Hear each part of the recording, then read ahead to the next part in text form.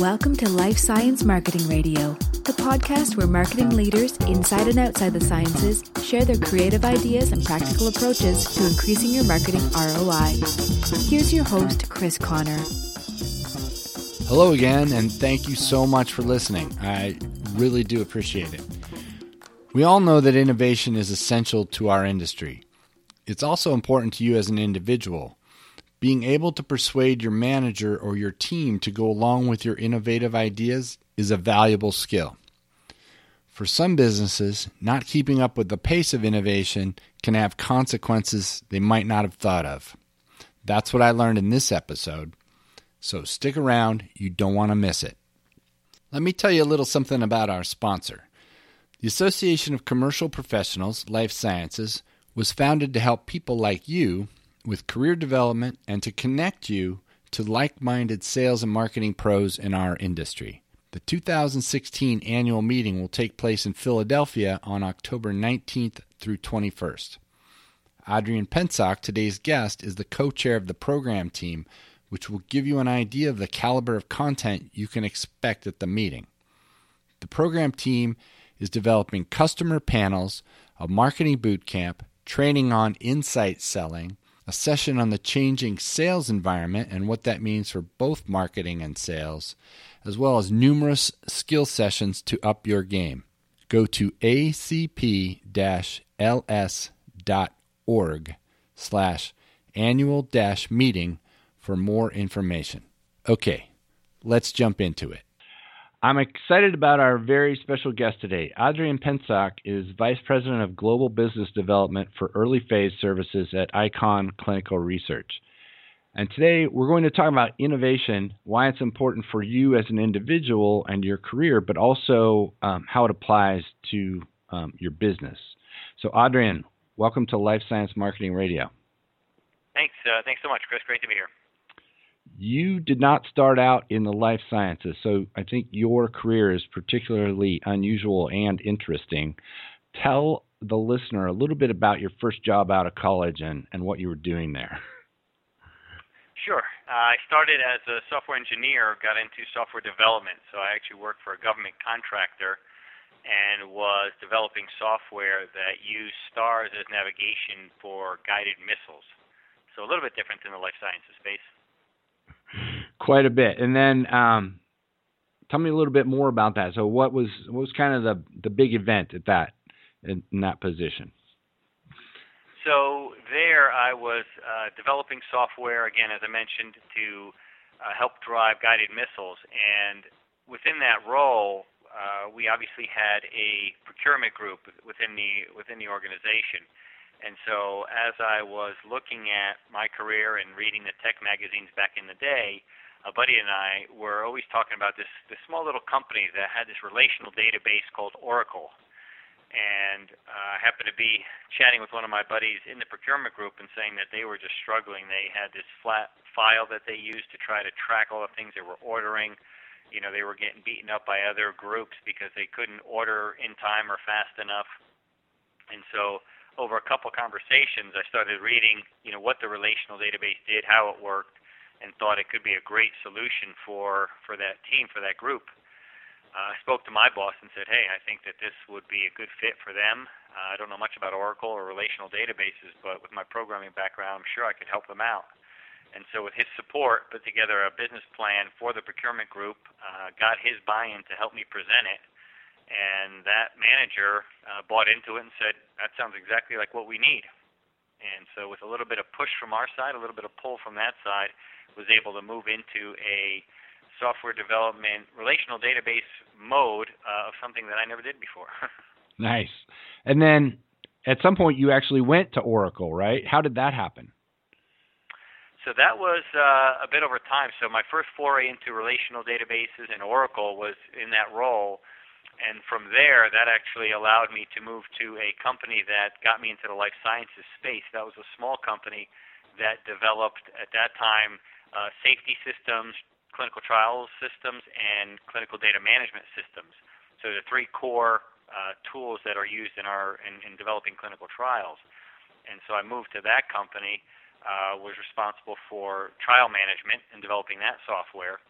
And that was a smaller company. So after a couple of years there, I started realizing that, we were developing in Oracle, and said, boy, we're doing a lot of work in Oracle. What a great company. Wouldn't it be good to work for Oracle? And that's when I started putting my feelers out for trying to get into Oracle, trying to figure out what opportunities there were in Oracle. And again, I was focused on life sciences now, and I thought, well, they don't really have a presence. So Oracle, the technology itself, was the appealing part. And, in your career, if you're lucky, there's maybe one or two times where the stars align, and this happened to be one of them. I happened to be talking to a colleague who happened to have a headhunter who happened to get him an interview, and the interview was for this product that they were trying to develop for, at the time, was Syntex, or Roche Biosciences. So they were actually trying to code and develop what in essence was a data management tool for them. And so, the stars aligned. My background in technology, in developing relational databases, and one of the unique things of having life sciences experience was a perfect fit. And so I was able to get a job at Oracle with that background and those ties together. So I have to ask, was that in Redwood City? No, it's actually funny because it was in New Jersey. Okay. But when I got the brochure, when they hired me, they actually sent me, all the things that they have. They have volleyball courts and a gym and all these things. And I thought, wow, what a great time to get to get in shape and do all these things. And I show up my first day at the office, and I said, wait a minute, you only have 2 floors in this building. Where's the gym? And I said, oh, that's in Redwood Shores. Well, I'll tell you what they have now, because this is just a bit of an aside. I was there earlier this week for another meeting. And so Larry Ellison's America's Cup yacht is sitting in the pond outside the building, and the mast is taller than the 12-story building it's sitting next to. Oh, my. Well, I follow them a bit because I used to be into sailing. So yeah, me too. So that blew me away. All right. Your boss was supportive when your first boss, when you were suggested building that database for procurement. And that was a novel idea at the time. What made him a good mentor, and what did you learn from that? Well, that's a great question, Chris, because I think that's the question that we all, as senior folks in organizations, should be asking ourselves. What is it that makes somebody a good manager, a good mentor? And I think that's the gap in our world, where we're so busy with deliverables and margins and other things where you'll hear the surveys out there say the number one reason people leave jobs is because of their manager. So your question is very, very relevant, because at that time he was my first manager, and to this day probably one of the better ones, where I always felt like he had my best interest in mind. So day-to-day working, always available, day-to-day guidance, day-to-day how do I do this, or where should I be thinking, looking. Again, I mentioned I used to read some of those techie magazines, and I would share some things that I read or heard, and that's kind of how the proposal to build this procurement relational database came about, because I was brainstorming with my buddies, we were talking, and I sort of threw out something there, and he said, well, how would you do it?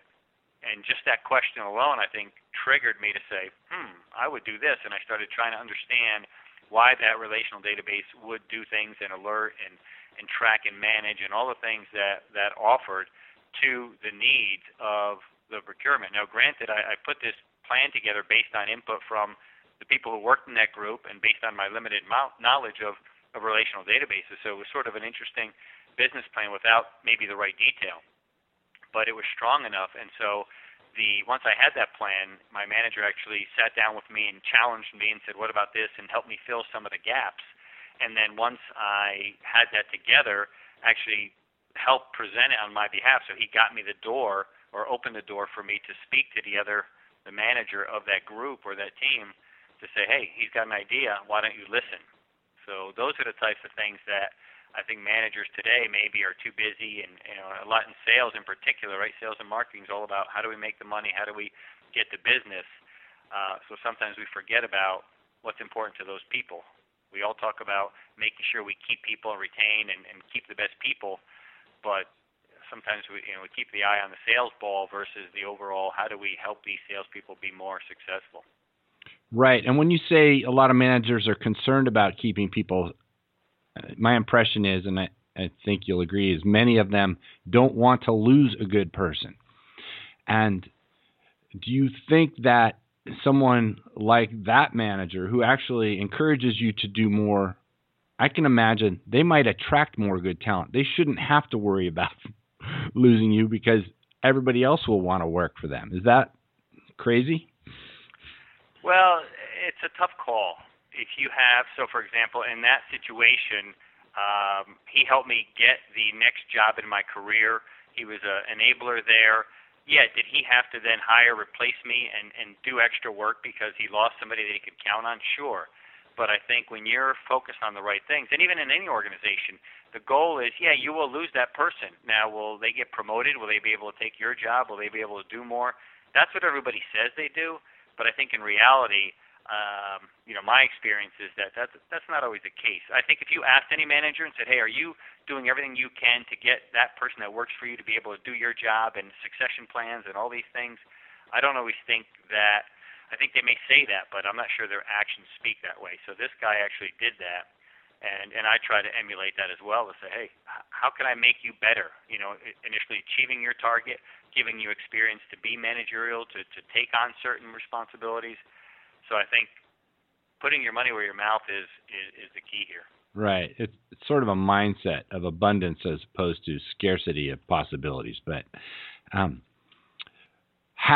So, Adrian, how do you sell an innovative idea to your management? How do you make your case when you've got something like that you want to try that's new? Well, I'll tell you the same thing I tell most people that when they're hiring me and in my job, I don't sell. Right? And then you heard that pause, and that pause was intentional. Uh-huh. I was being hired for running North America for a mid-sized CRO, and I'm in the final interview. I'm in the office with the CEO, and he says, okay, I need you to do this and this. And I said, well, I don't sell, right? And I paused, and all I could see is his eyes looking at me, and they was all confused. And he started saying, wait a minute, I'm hiring you to do this. That's what we're all about, is selling. And I said, I really don't sell. I provide value. Right? So that's the net. That's an easy statement to say. But the tough thing is to translate that statement into what's real. So my success in selling tools and other things and technologies is not about what you're selling. It's not about the technology. It's how you apply that. It's how you use that. And what's the true value. My biggest pet peeve is that word value is overused. And I'm using it now, so I laugh at myself. But everybody says, we need value. Hey, we're selling value, right? And everybody can say that. But then the challenge is to define that. Yes. And I think that's what I've had good success with is because I understand the business, because I understand technology coming from a software engineering background, I can meld the two where I understand how technology works, but I can also articulate that to the users and the managers and the people that have the budgets to say, this is why it's useful, this is how we're going to use it when we deliver your study, or this is how the benefit comes across to you. And at the end of the day, it's always about what is that savings to me? Is that time, money, both? How do I do that? Nice. Yeah. That's a brilliant explanation of the gap and the need to be able to actually articulate the value and what you're going to do for somebody, and rather than be more product or service focused in the sense of here's all the things that this thing does. That is, I think, in my opinion, the biggest challenge is that we talk about value, but we do not connect the dots for the sponsor. I can tell you we go to many, many meetings and bid defenses, and most of the time they will ask, we want to hear about your innovation. We want to hear about how you leverage technology. And then at the end of the day, they say, well, what does that mean to me? That's great, but, I don't want to pay extra. And so we have to connect the dots and say, well, maybe you're not paying extra because it's how we do things, but the value you get is this. Or you can make better decisions on your data. And as much as we want the work, we'll actually say, listen, if you have this information, you might be able to kill a study sooner. And nobody wants to hear that. Nobody wants to say it out loud, but that's significant money. If you know today, because of your data, you can stop and make key decisions, then that's what the industry's trying to go to. Nice. So that's a good place to shift gears a little bit towards innovation in the life sciences. So how is the digital revolution changing things in the life science services sector? I have to pause because there are a number of thoughts that come to mind when you ask that question. I think inevitably the digital revolution is changing everything, right? We see that in every shape or form of what we do on a daily basis. I think our industry in particular has been fairly slow. I can give you the example of data management. I was doing data management in character mode 20 years ago, and today we're still doing paper trials in the world. So it's taken us 15, 20 years to get to where we finally are doing a lot or most of the studies in an electronic format. So our industry in particular is not the first to be on the bleeding edge. But I think that we're getting there. We're starting to see that we need it. Clients are all asking us, what is innovative about how you do things? What are you doing? You see that us and other CROs are coming out with ways to look at data, ways to leverage technology. I think a big thing that we're starting to see and do is leverage things that are out there. So you can hear about the partnership that we're doing with IBM Watson, where they have a very powerful tool that can do a lot of processing faster than anybody, but it doesn't understand our world.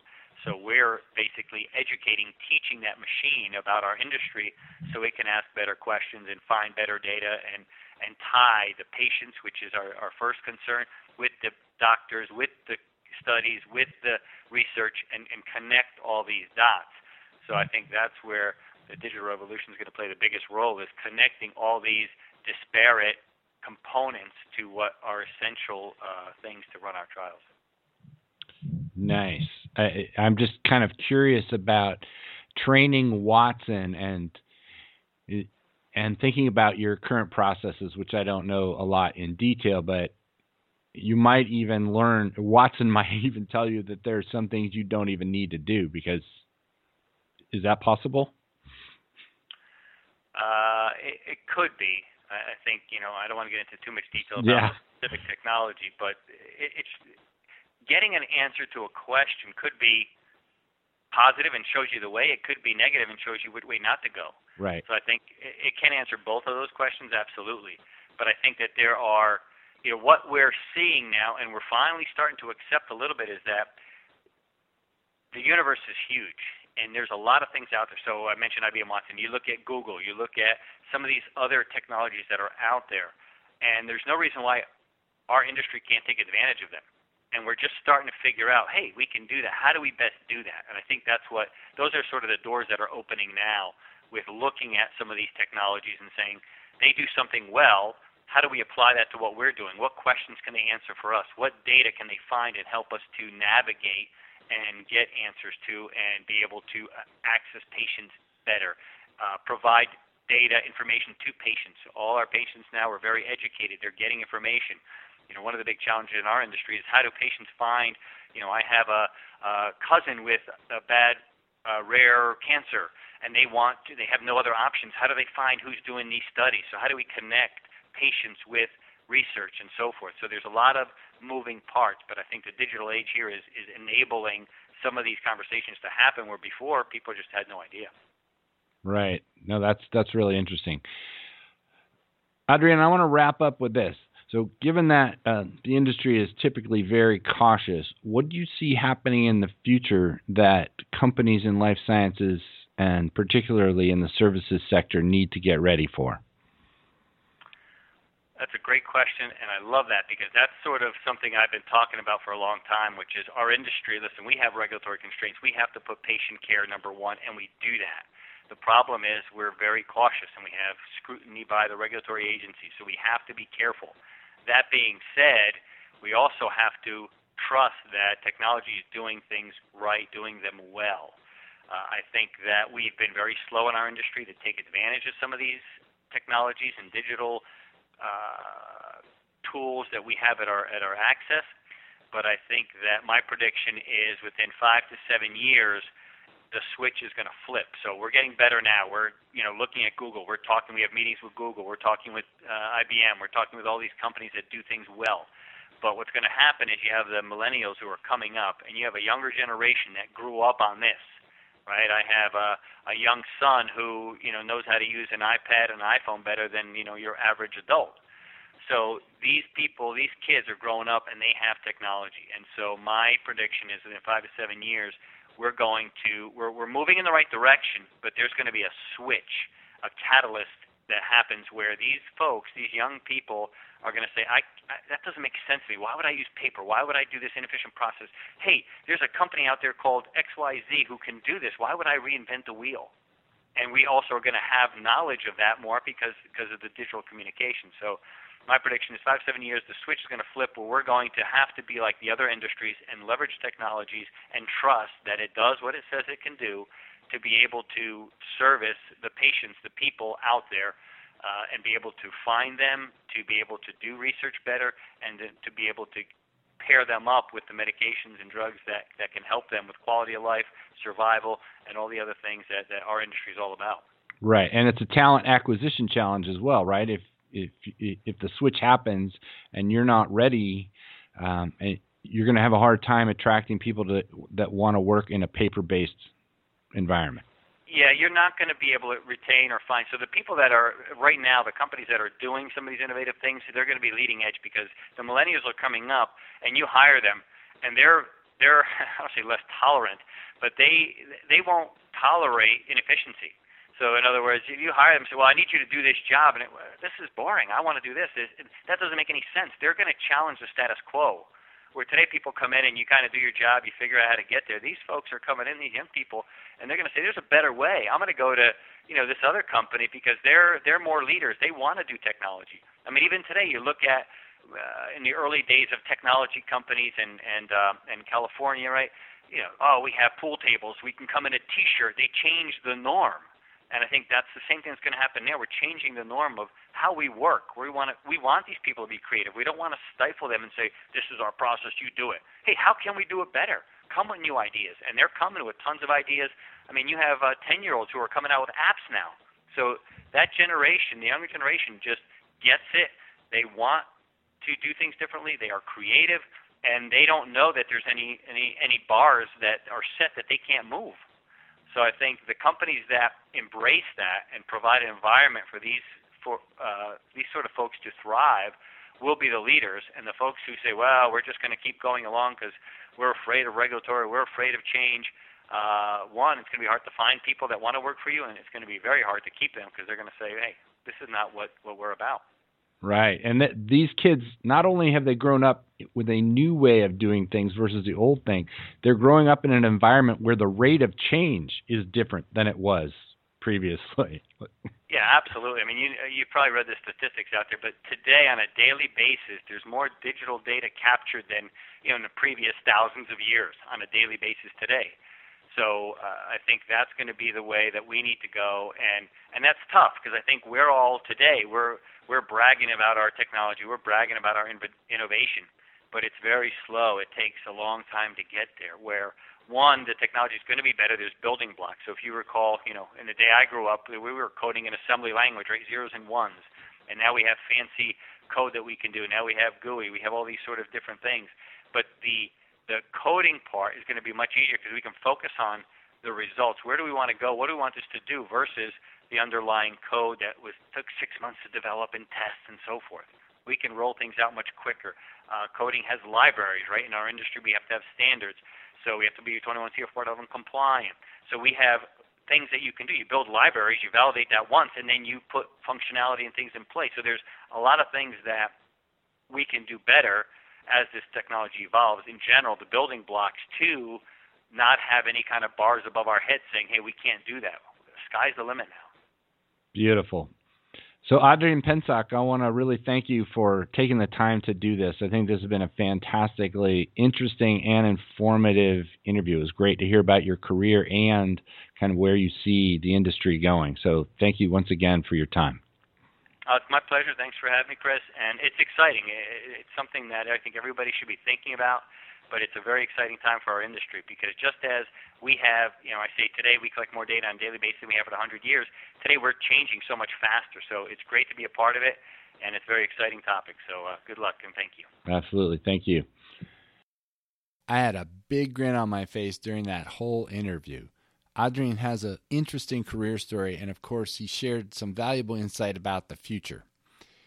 If you like the podcast, as always, please tell 2 friends or 3. I very much appreciate it, and I think they will too. I will talk to you again in a couple of weeks. Bye-bye.